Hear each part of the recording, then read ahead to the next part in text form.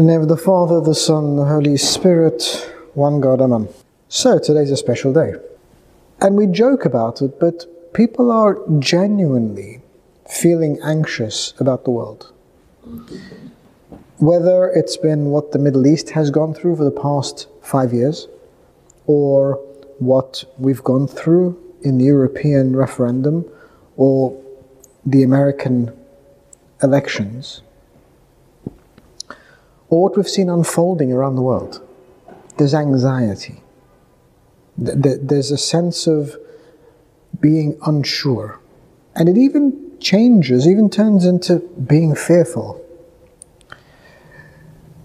But I need us to remember that we're here for a purpose. And I know it's a big ask sometimes. I know as Christians we're asked to always go above and beyond. We're always asked to do something that is superhuman. But we are really here for a purpose. When our Lord prays to God the Father in John 17, verse 15, and says, "I do not pray that you should take them out of the world," that's for a reason. Our presence in the world has purpose. We need to be able to put our own personal anxieties aside and be sure of God's presence and God's power and God's sovereignty. And it's only when we do that that we're then able to be reassurance for others. I can't tell you how many times over the past 5 years I have spoken at different events, in different settings, in different meetings, and it's all talking about pretty much the same thing. What's happening in the world? Whether it's Middle East Christians around the world, whether it's religious freedom, whether it's a response to war and turbulence. And I sit there and listen to people speaking around me, and they speak great facts. I've learned so much being around people who speak. I learn facts, I know figures, I understand contexts, I become wiser and better informed. And then it's my turn to speak. And I've always got to remind myself that my presence there is different. I'm not there as another politician, because I'm not a politician. I'm not there as an NGO, because technically I'm not an NGO. I'm not a humanitarian organization. I'm not a relief organization. I'm a church. I'm a servant, I'm a minister. And in that context, what I have to give, my niche, my expertise, is hope. Not because I need to throw out the party line, not because I have to follow that context. It's because it's what I believe.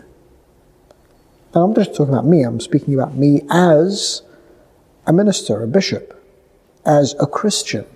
And I've heard it from so many other people, and you can tell. You can tell the Christian mindset from how people deliver a message. You know, we do run a risk of sometimes sounding delusional or sounding disconnected, misinformed, or even apathetic. When we turn around and say, but there's good, there are good things. There are things that are worthy of our praise. There are things that are worthy of our recognition of God's presence. People say, what are you talking about? Look at what's happening. Look at the suffering. We have that responsibility to be that sobering and calming and reassuring voice. Again, not because that's what we're supposed to do, not because there's a script, but because it's what we believe. We believe that we are in the hands of a mightier God than any obstacle we can face. We believe that we are in the hands of a God who is mightier, with more authority, more power, more sovereignty than any obstacle we can face. And that's why when we look at what's happening around us, we don't separate ourselves from it. We still try to help. If there's an opportunity to speak, we speak. To advocate, we advocate. To help, we help. To support, we support. We don't isolate ourselves from the world. We don't separate ourselves from the suffering of people. But we don't get engulfed in the same suffering in the same way. I've said this to you before, that if you see someone drowning,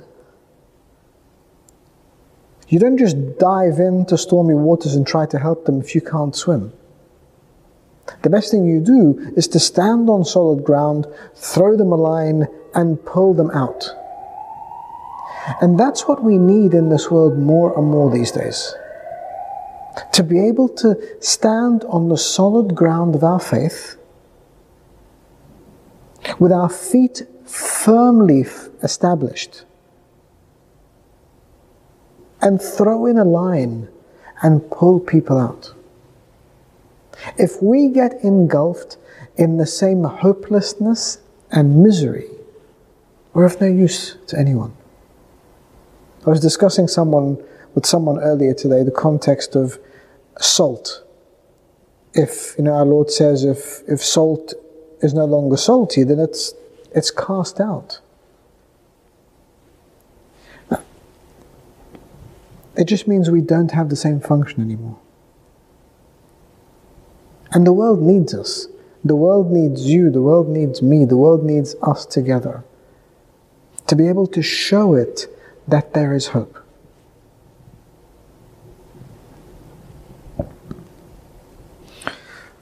If we go to this verse, you are the salt of the earth, but if salt loses its flavor, how shall it be seasoned? It's food for thought. Excuse the pun. Because if I don't have hope in God, if I don't have hope in His power and His sovereignty, what else is going to give me hope? The seasoning I give to this world, the preservation I present in this world, is through God's presence in my life. Where I can say, it's okay. Come and see. Come and see what I've seen, what I've sensed, what I've felt, what I've experienced, what I'm sure of.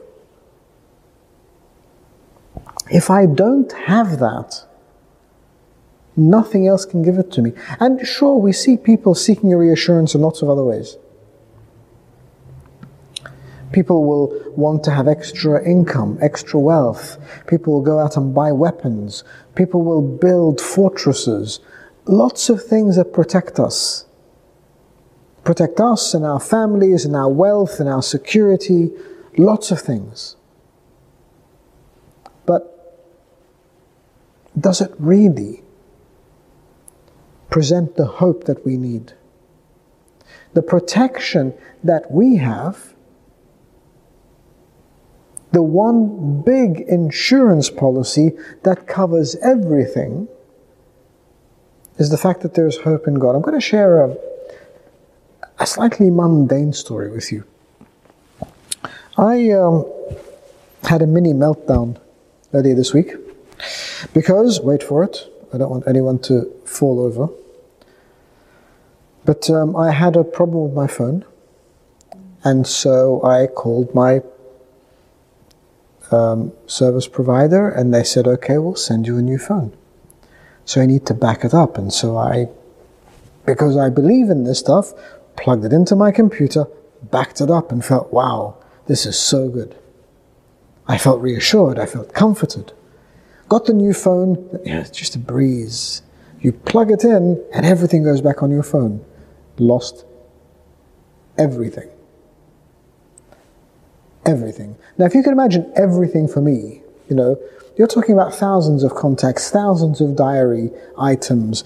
You're talking about text messages and emails and funny photographs that people send you when they have nothing better to do with their lives. And, all of this sort of really important stuff.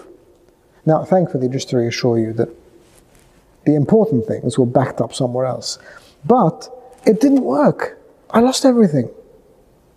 I turned around and thought, what do I do now? And I was so miserable.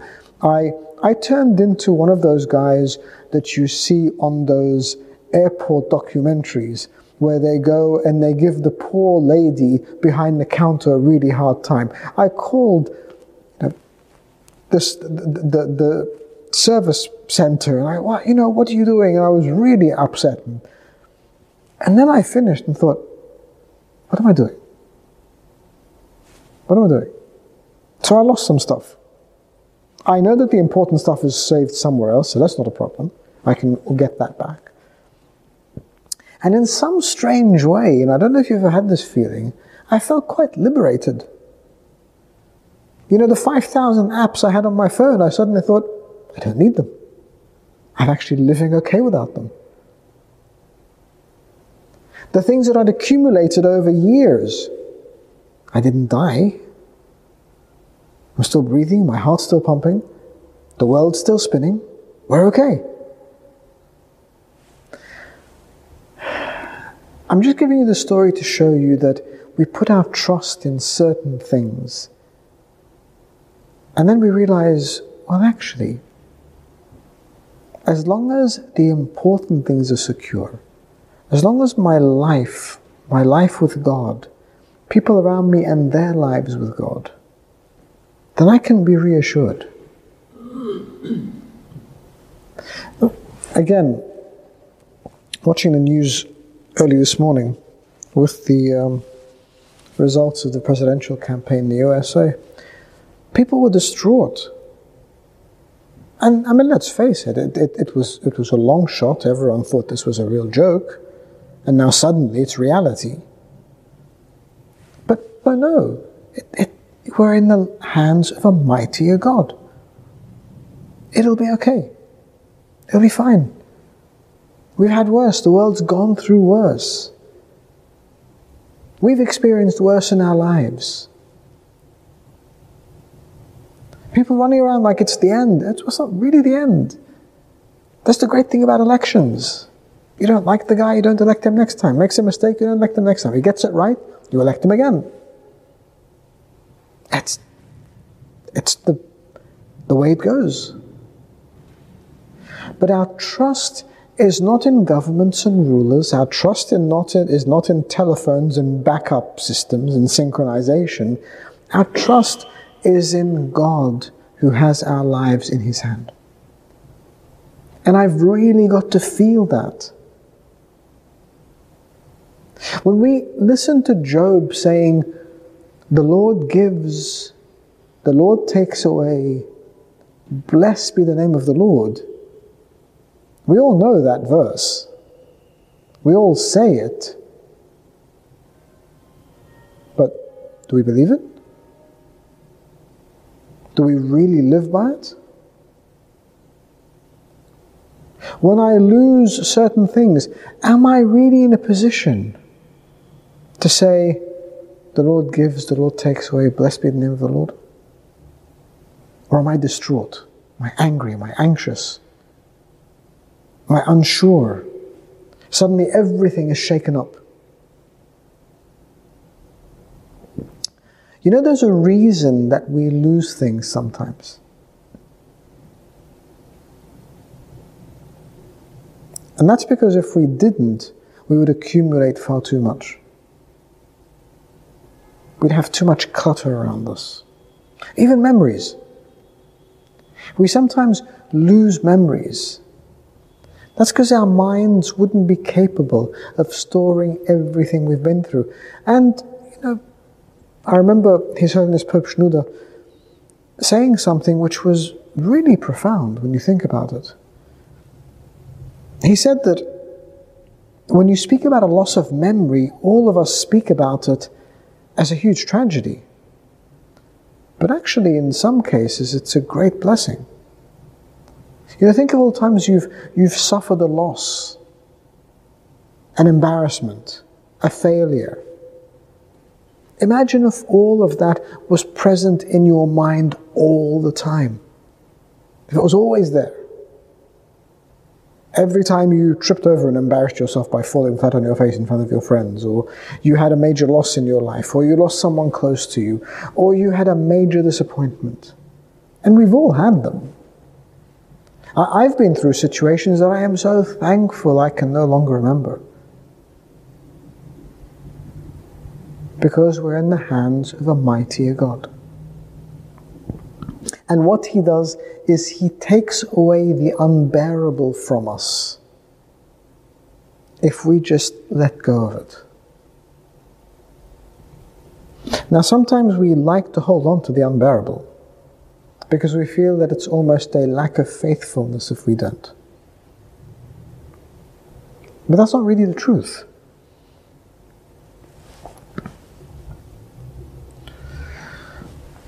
We're meant to live a life that shows others that we're different. After the election this morning, I sent out a tweet. Some of you may have seen it. Something along the lines of, it's difficult to be gracious in unexpected loss or success, but we need to be reconciliatory for the sake of all. And the young man sent back a message saying, "Thank you, Father, but these people would have you deported," or something to that effect. And my response was, so he said, "No, and I can't forgive. I can't reconcile." And my response was, if you don't reconcile, you stand to lose a lot more than a citizenship. You lose your Christ-likeness of being a reconciler. So, if we can't do the basic things, if we can't forgive and reconcile, if we can't put things aside, if we can't say, I understand why it happened, maybe there's a justification, maybe there's a reason, maybe there's a purpose, maybe there's an excuse. And through that we forgive. If we can't do that, if we don't know how to do that, if we don't try to do that, then we lose some of what it is we are meant to give. Matthew 5:47. If you greet your brethren only, what do you do more than others?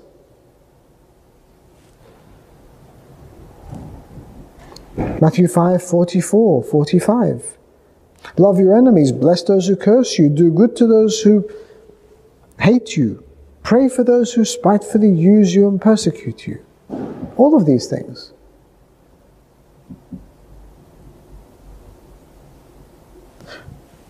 We all go through competitive times in our lives. And sometimes because we go through competition or comparison, we can't let go of it.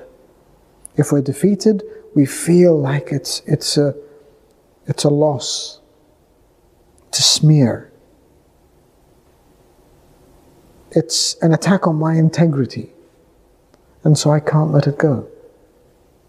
So how important is what I think I've lost to me? Is my pride that important that I would be willing to not forgive and therefore not reconcile and therefore not be called a son or daughter of God? Is that what it's worth? Is that what we need to do? That's why our Lord goes a little further and says, no, love your enemy. Love your enemy. And St. Maximus the Confessor explains this, and he says, when our Lord says, love your enemy, it's not just so you can forgive them. He goes and say, but so that He may free you from hatred, sadness, anger, grudges. These things that might poison us. Because if we're filled with these things, then we can't fill ourselves with the good things of love and forgiveness and graciousness. We become consumed. That's what we see. And God knows, over the past years, we've seen so much hatred and anger. Political parties, individuals, candidates, campaigners. And you get so drawn into it and so riled up that you forget. We forget that our Lord loved those who hated him and even those who crucified him. Don't forget that the greatest time to shine comes when there is the greatest darkness.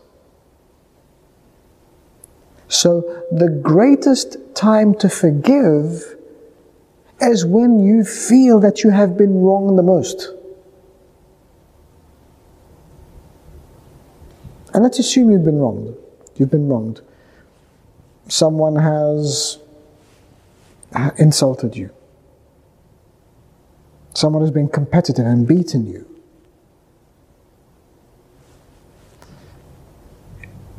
Surely that's the time to forgive. How and why would I forgive if I have nothing to forgive? So unless I can do that, what image am I presenting to the world? Why am I here? St. Paul goes into great detail about how we are ambassadors for Christ. An ambassador represents. An ambassador stands for. An ambassador steps up. So if you and I are ambassadors for Christ, surely we should be acting in a Christ-like way all the time. Now I say all the time because we will get it wrong sometimes. Of course, we're not perfect. But when we do get it wrong, that's where repentance and confession come in. That's where holding yourself to account, or having those around you hold you to account, comes in. That's where all of these things start to play a role. Those checks and balances, those safeguards, those boundaries. Because then in the midst of that, I can still make a mistake. I can still be that salt. I can still be that light. I can still be transformative. There's a lot of transformation needed. Transformation of darkness to light and hopelessness to hopefulness, death to life. A sense of loss with the presence of faith. All of these things. And that's why we're here. That's the difference you and I can make. When people see you at work in the morning, what do they see? Do they see someone who is just as anxious and hopeless as everybody else? Well, that surely is not helpful. What they should be seeing is someone who looks at everything that is around us and then says, but you know, it's okay. It's okay because I know where I am. I know what I stand for. I know what I need. I know what the world needs of me. It needs of me to be that presence of Christ. It needs of me to be His light. And the only way I can do that is by giving myself completely to Him. And you know, we say words like completely and totally and always. And I know I'm raising the bar. But as we know, the higher you raise the bar, the higher you reach up. If the bar is down here, then we're likely to hit this. But if the bar is up here, even if we fall short, we're still reaching up. So yes, we are always called to be transformative. We're always called to be His image and His likeness. You shall love the Lord with all your heart, all your soul, and with all your mind. All. Now, if all turns into 80%, 70%, 60%, that's better than going for 50% ending up with 10. But that's it. We're called to all, to absolutes, as much as we can. Because if we go for this, if we love God with all our heart, soul, and mind, then surely that is what allows us to transform the world around us. That says to us, nothing can overcome you. Nothing can get in your way. Nothing stops you. Nothing becomes an obstacle that is too high for us.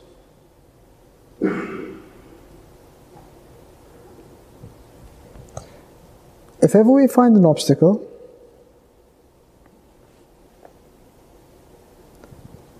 we realize that it is God who comforts us and allows us and empowers us. And I know that sounds idealistic and theoretical, but as Christians, we have to aim for ideals. It's not a bad thing. It's not a condemnation. To aim for ideals is right. Look at the disciples. They aimed for ideals. They were well short of perfection. But the ideals that they aimed for led to the Holy Spirit empowering them and them going out and preaching and speaking and changing the world. On that day of Pentecost, everyone who was there to celebrate the feast suddenly saw these men come out of the room where they were hiding and start to speak, and speak with power and speak with authority. And St. Peter, who was the illiterate fisherman, who was rash, who was spontaneous, who cut off an ear, who denied, all of that, he was transformed into someone who spoke, and through those words changed the lives of at least 3,000 people that day, as well as everyone he touched throughout his life and his ministry. So if we go back to where we started, we realize that we have a purpose in this world. Don't let things that go on and things that will continue to go on beyond our lifetime, don't let those things change us. There will always be uncertainty. There will always be war. There will always be horrific injustice. What we can do is try to help alleviate that, to speak the truth, and to help those who come by our way, to love and to forgive and to reconcile.